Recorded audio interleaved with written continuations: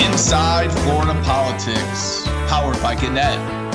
More friction between Governor Ron DeSantis and the Biden administration over COVID-19 treatments and immigration enforcement. And the governor again dodges the question of whether he's had a booster shot. Hello, I'm Sarasota Herald Tribune political editor Zac Anderson.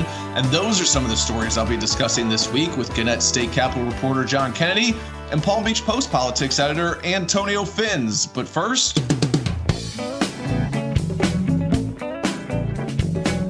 Gentlemen, did you bring some numbers? How about you, John? Zac, I do have a number this week. It's an even dozen. Number 12. How about you, Antonio? I'm coming in with 5,420,755 to be precise. All right, Antonio coming in strong. And my number is 2 million. Remember those numbers, folks. We'll tell you what they mean in Florida politics at the end of the show. Well, another week, another dust up between DeSantis and the Democrat in the White House. This time, the governor is livid because the federal government stopped sending 2 monoclonal antibody treatments to Florida after the Food and Drug Administration determined that they are not effective against the Omicron variant. DeSantis has made the monoclonal treatments the centerpiece of his response to COVID-19, so having them taken away leaves him with little else to point to. John, this seems like one of the dangers of putting all your eggs in one basket. Well, it really does. I mean, we've seen the governor on this subject for a while now, and it doesn't seem like he's very enthusiastic to move very far on any kind of treatment efforts, but monoclonal treatments was something that he put a lot of stock in. You remember he was barking just several months ago at the Biden administration for not giving the state enough of these treatments when they were being heavily used as basically an alternative to getting vaccinated. But that was when the Delta variant of the virus was killing Floridians last summer, and they brought a lot of unvaccinated people back from a trip to the hospital or worse. But now you have the federal health agencies and even the manufacturers, Eli Lilly and Regeneron, of the most widely used treatments, acknowledging that they're not effective for treating the Omicron variant of COVID-19, which represents almost all of the cases now being reported. To your point, John, DeSantis was asked about this again, and he said, well, there could be some cases of Delta variant that these monoclonals would be effective against.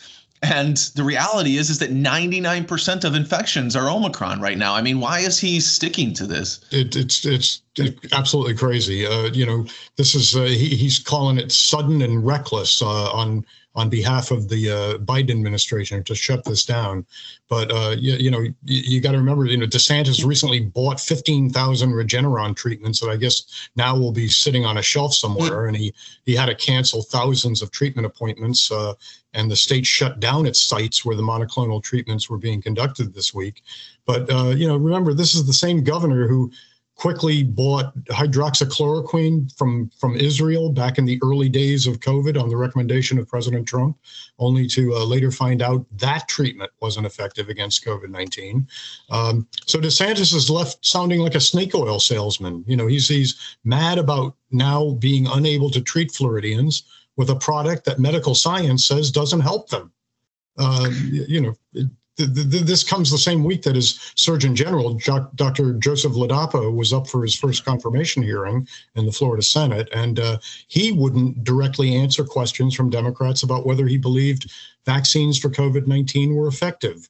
He danced around his answers, and Senate Democrats walked out of the meeting without casting votes. He was approved in that committee only on a vote of Republicans. But DeSantis' defiance seems to be going into a crazy conspiracy theory direction. He won't answer about whether he's been boosted. Zac, you just asked him the other day about that. He wants to continue dispensing an unproven monoclonal treatment, and his Surgeon General doesn't want to commit to supporting the people that should be vaccinated amid a global pandemic. Is this all about making sure the Trump base stays with him? And John, this really, again, highlights this sort of the difference between prevention and treatment. DeSantis has focused heavily on this idea that, we're going to treat you once you get sick, and, getting sick won't be a big deal because we have these treatments, but then the treatments go away and you're left with nothing here. And the idea that you're not going to really promote the prevention when these vaccines have proven to be incredibly effective in preventing hospitalization and death. Now, they have not been effective in preventing the transmission of the disease, which the governor has pointed out and the Surgeon General has pointed out. But that doesn't take away from the fact that they are really helpful treatments, does it? No, not at all. But as you wrote in a story just the other day, it does seem like that the governor is moving farther and farther away from the embrace of vaccinations. There was a time when he would always mention, that you should get vaccinated. He kind of said it grudgingly, it seemed. But now there seems to be this pull of the Trump base, or the people that just don't want to acknowledge the power of vaccines, the anti-vaccine community. That seems to be where the governor is slowly heading. And the removal of the monoclonal antibodies now as a possible treatment method, which he seemed to be putting a lot of stock in, leaves him adrift. He doesn't have that, and it's looking like he's not going to be advocating for vaccines either. I saw an interesting tweet this morning from Scott Maxwell, who is the columnist for the Orlando Sentinel, and he said, "If you don't understand why it's weird how DeSantis stresses treatment over prevention, think about any other circumstance in life, like a hurricane. Imagine right before a storm, encouraging people not to seek safety, but to apply for emergency aid after staying and getting hit." It's just an interesting point that, if you can prevent people from getting seriously sick in the first place, why wouldn't you? The most important step that anyone can take to protect themselves against COVID-19 is to get the vaccine and the booster shot. But the booster status of Florida's top elected official continues to be a mystery. DeSantis' dodging on the booster question became a big issue last week when Donald Trump slammed politician who won't answer the question as, quote, gutless. Even after Trump made that comment, DeSantis still refused to disclose whether he is boosted, saying in a press conference that it's, quote, a private matter. Antonio, what's going on here? DeSantis told everyone he got the J&J one-shot vaccine. How is he now insisting that the booster is a private matter? Well, first of all, Zach, kudos to you for asking and getting the non-answer. And then, look, the answer is something that John kind of just touched on. What's going on here? Well, let's rewind back to last July. There was that 2 to 3 day period where the governor actually touted the vaccines, and he did so the same week that Fox News star and apparently Trump advisor Sean Hannity also talked up vaccinations. And what happened? Well, DeSantis got lit up like a 4th of July firecracker on Twitter by the anti-vax and skeptic crowd. And Hannity, he had to come on air a couple of nights later and do a Galileo-like recant, saying he never endorsed vaccination, even though he had vouched for it. Since then, the governor has played to that far fringe, that right-wing fringe anti-vax crowd, as well as, the government doesn't tell me what to do set. Remember when you referred to inoculation as a jab? That's Florida's present-day version of Patriot games. Slide to the far right because that is where the base is, where your voters are. And, rather than leading based on sound policy, just, cater to them. Remember, too, that kerfuffle last year about vaccine passports and QR codes? It's a simple concept. A QR code would be used to access your vaccination status. Personal story, when I traveled to Spain in December, my vaccination status was on a QR code with the Spanish health ministry, and wherever I went, that took care of it. It made going through airport screening easy and everything else. But the far-right megaphones and conservative media, had a meltdown over the QR codes and made it sound like your entire personal medical history, down to colonoscopy photos, would be on that code. That was part of the disinformation campaign that laid the groundwork for Florida's no vaccine passport laws and rules. The governor has just simply thrown his reelection lot and perhaps his future presidential aspirations with the far right on this, to the point of almost, being ridiculous. I mean, the governor cites privacy on saying whether he got the booster or not. But in October, he revealed that First Lady Casey DeSantis had breast cancer. And he talked recently about the First Lady having completed her therapy. Look, we can all be very happy about that, and we all wish the First Lady a full and complete recovery. But it is fair to ask why it's okay to discuss cancer, but not the vaccine, except that, among the governor's base, the vaccine is taboo. And it's pretty interesting. You mentioned the QR code. There seems to be this feeling amongst conservatives that the vaccine is going to become like, if you're not vaxxed, you're going to be excluded from daily life, and that, you're not going to be able to do all these things. And that it does seem like a lot of the antipathy towards the vaccination comes from that idea that the government is going to control your life. Do you think that there's any that is happening to some degree in Europe, isn't it? It is happening to some degree in some of these blue states, right? It is. But the question is, where else do you have, when you sign up your kids for school, you got to have certain vaccinations.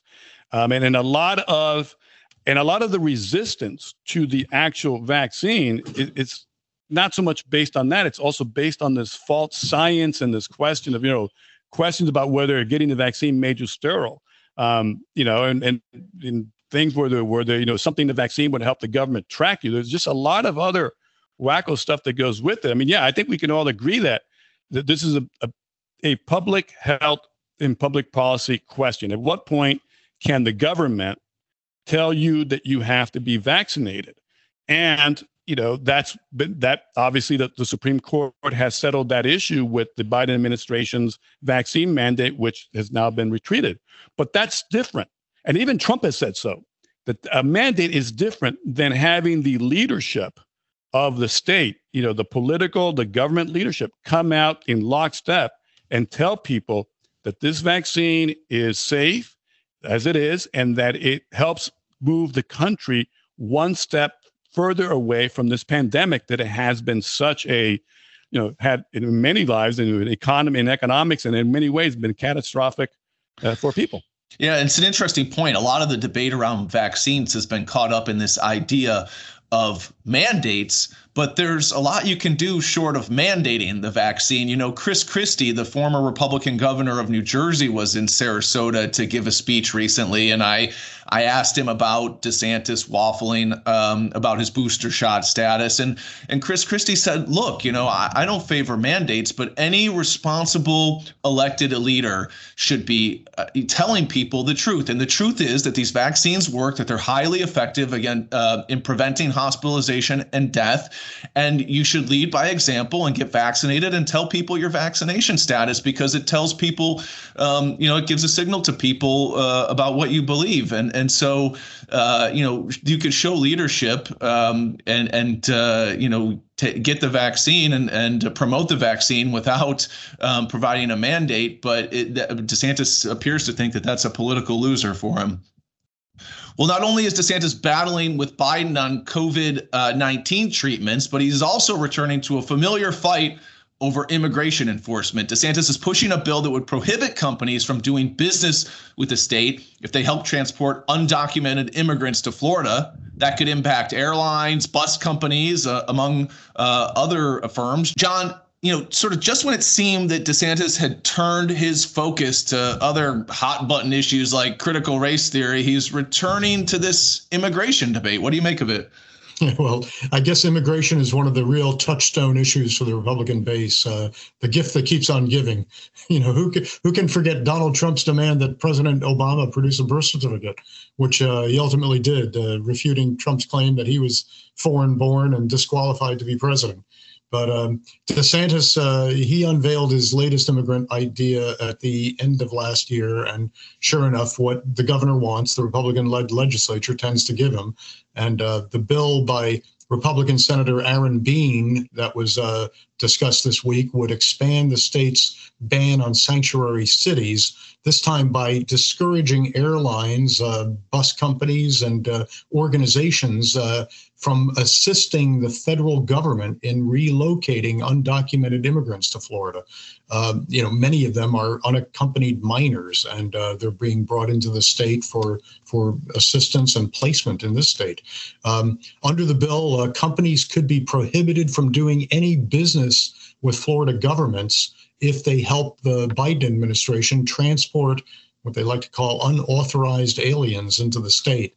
Now, this would be the idea that, if you're a bus company and you have a contract with University of Florida to transport their football or their women's soccer team somewhere, you'll lose that contract if they find out that, oh, you've been helping the Biden administration move people from the Texas-Mexico border to Florida. Now, while many of those being relocated are reunited with family members or gain assistance from social service agencies, being the sponsor of this bill, he cast it in a much more ominous light during a Judiciary Committee this week. He was describing dozens of flights reported having come into Jacksonville in recent months, carrying migrants from the Mexican border region. And Bean said that many arrive, as he quoted it, in the dead of the night. He said, "We don't know who these people are, and the crimes which they are committing is very real." He didn't offer too much detail on the alleged crimes, but yeah, there have been some bad people that have been brought in. However, the vast majority do not seem to be the criminals that they're speaking about. As part of Bean's bill, he said he would really just aimed at just blunting this whole effort to move people from the border across the United States, which some Republicans think is Biden's way of just trying to distract and ease a problem that they say is at crisis level, at the border, with people coming up, a lot of them from Central America, fleeing, really oppressive regimes or gang violence.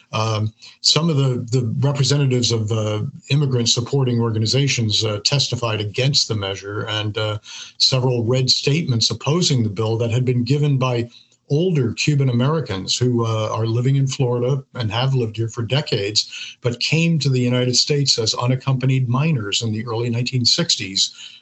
Among the 14,000 children whose parents got them out of Cuba through the famed Operation Pedro Pan program that was so popular in 60, 61, that era. They emphasized with the undocumented migrant children that are arriving here, basically saying that, if this had been me, I maybe couldn't have gotten to the United States. And this is just a modern version of it. But Republicans are pretty intent on capitalizing on this anti-immigrant move, and building on the sanctuary cities ban that the state enacted in 2019 is risky because a federal judge has blocked most of that law for violating the Constitution's Equal Protection Clause. And it also was driven, the judge determined that sanctuary cities law was driven by a anti-immigrant threat narrative that was advanced by DeSantis and the Republican-controlled legislature. That sanctuary cities was enacted during the Trump years, when it was perceived that some communities were not going to be enforcing federal immigration law, and this law, and we're going to characterize themselves as sanctuary cities, but the state of Florida has banned those things from operating, even though there was really no clear report that Florida had established a sanctuary city anywhere. So, it looks right now that DeSantis and legislators are assuming that the judge's injunction against that sanctuary cities ban will be overturned on the state's appeal.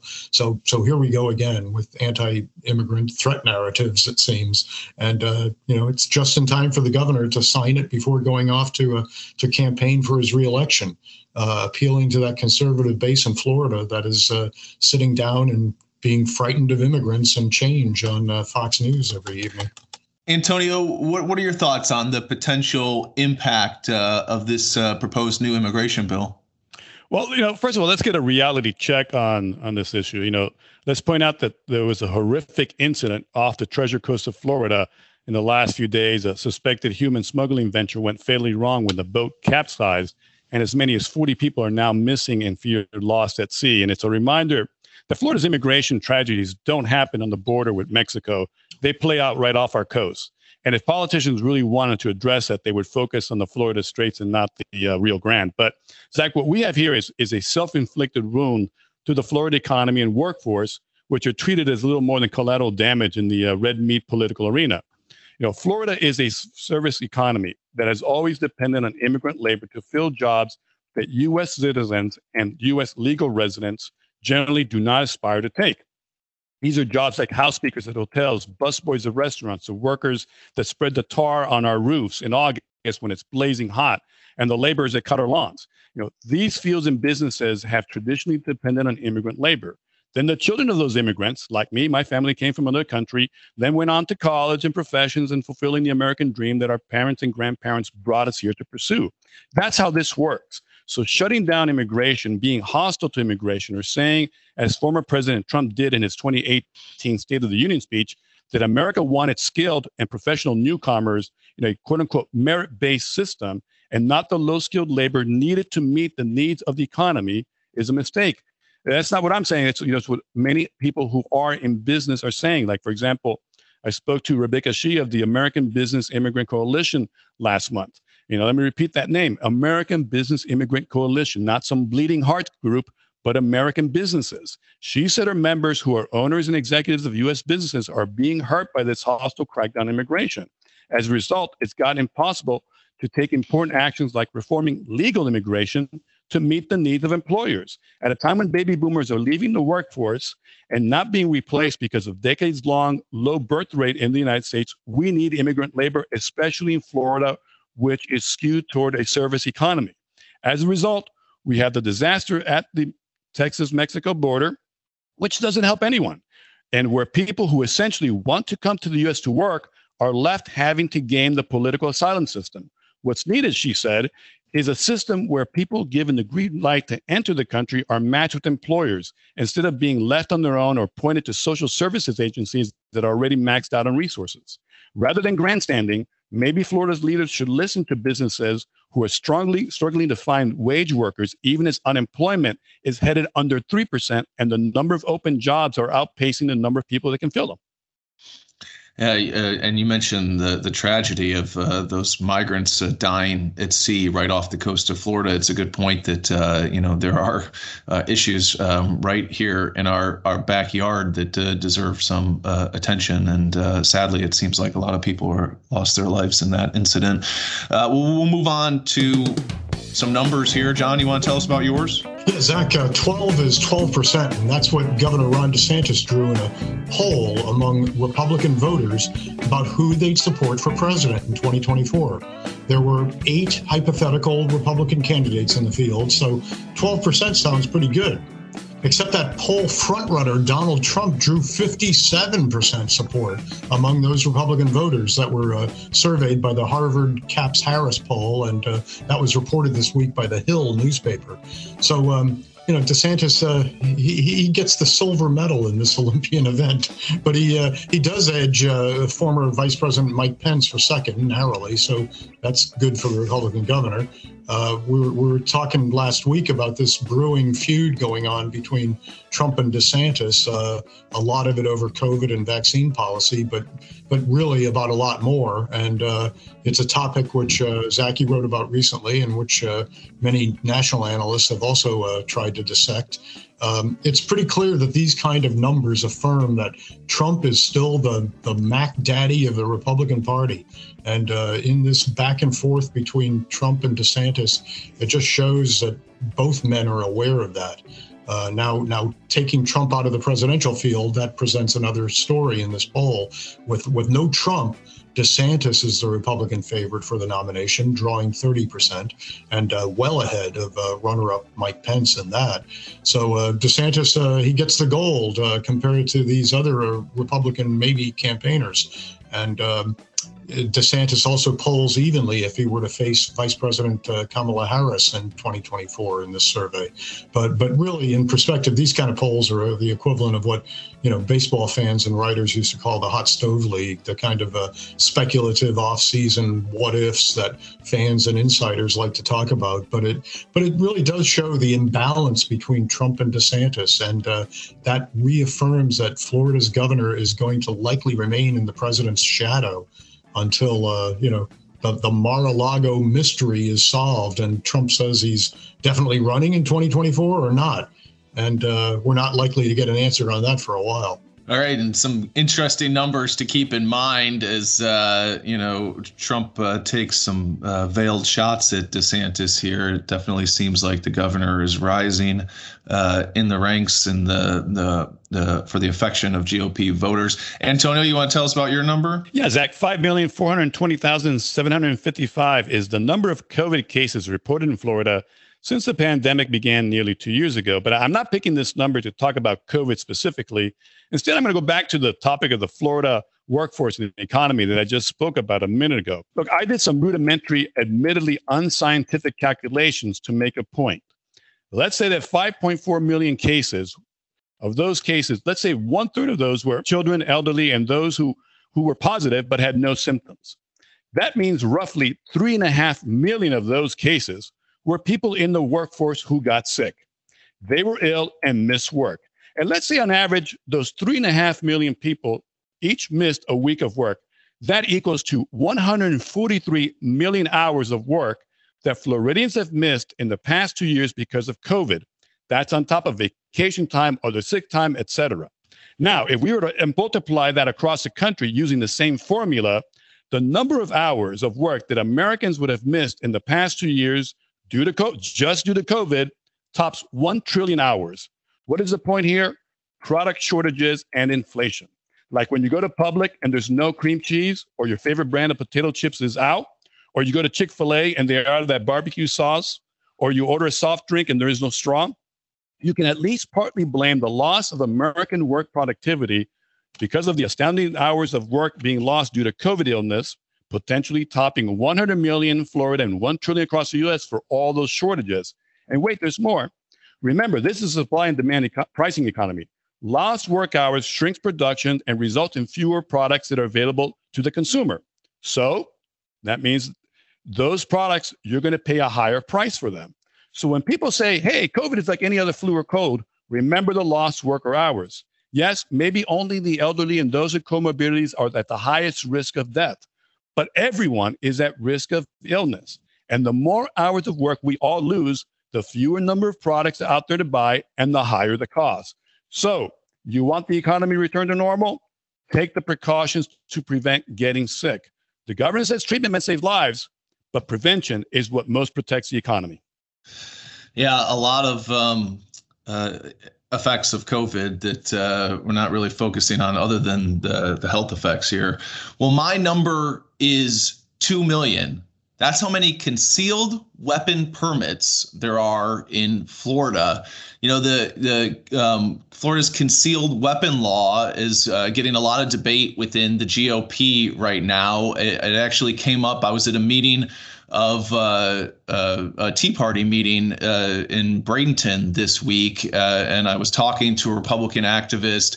And in Manatee County, the Republican Party just approved a motion to get rid of Florida's concealed weapons program and replace it with what's called constitutional carry, where people would be able to carry weapons without any kind of concealed weapon permit, in Florida, and basically allow people to be undocumented with their weapons in the state. And it's a growing movement among conservatives. And it's an interesting one. It's one that has a lot of support in the GOP base. Ron DeSantis was asked about it and seemed supportive of a constitutional carry law. Such a law has been filed in Florida every year since 2018 by Anthony Sabatini, a GOP firebrand state lawmaker who's been at odds with the House leadership, and they haven't heard his constitutional carry bill. But it seems like increasingly there's a lot of pressure from within the base to move forward with something like this. And I wouldn't be surprised if this is the next big issue that we see in terms of gun law changes in Florida. I'm not sure that it'll happen with Sabatini carrying the bill because of how he has been at odds with some of the leadership in the House. But it seems like there's a growing movement among Republicans to get rid of the concealed weapons licensing system altogether. And, DeSantis seems to certainly recognize it. I think that they're continuing to put pressure on elected leaders, as we saw with this vote in the Manatee GOP. And I wouldn't be surprised if something like this advances in Florida in the not so distant future. Well, that wraps up another episode of Inside Florida Politics. I want to thank our audio production guru, Thomas Cordy, and thanks to all of you for listening. Stay safe. We're out of here.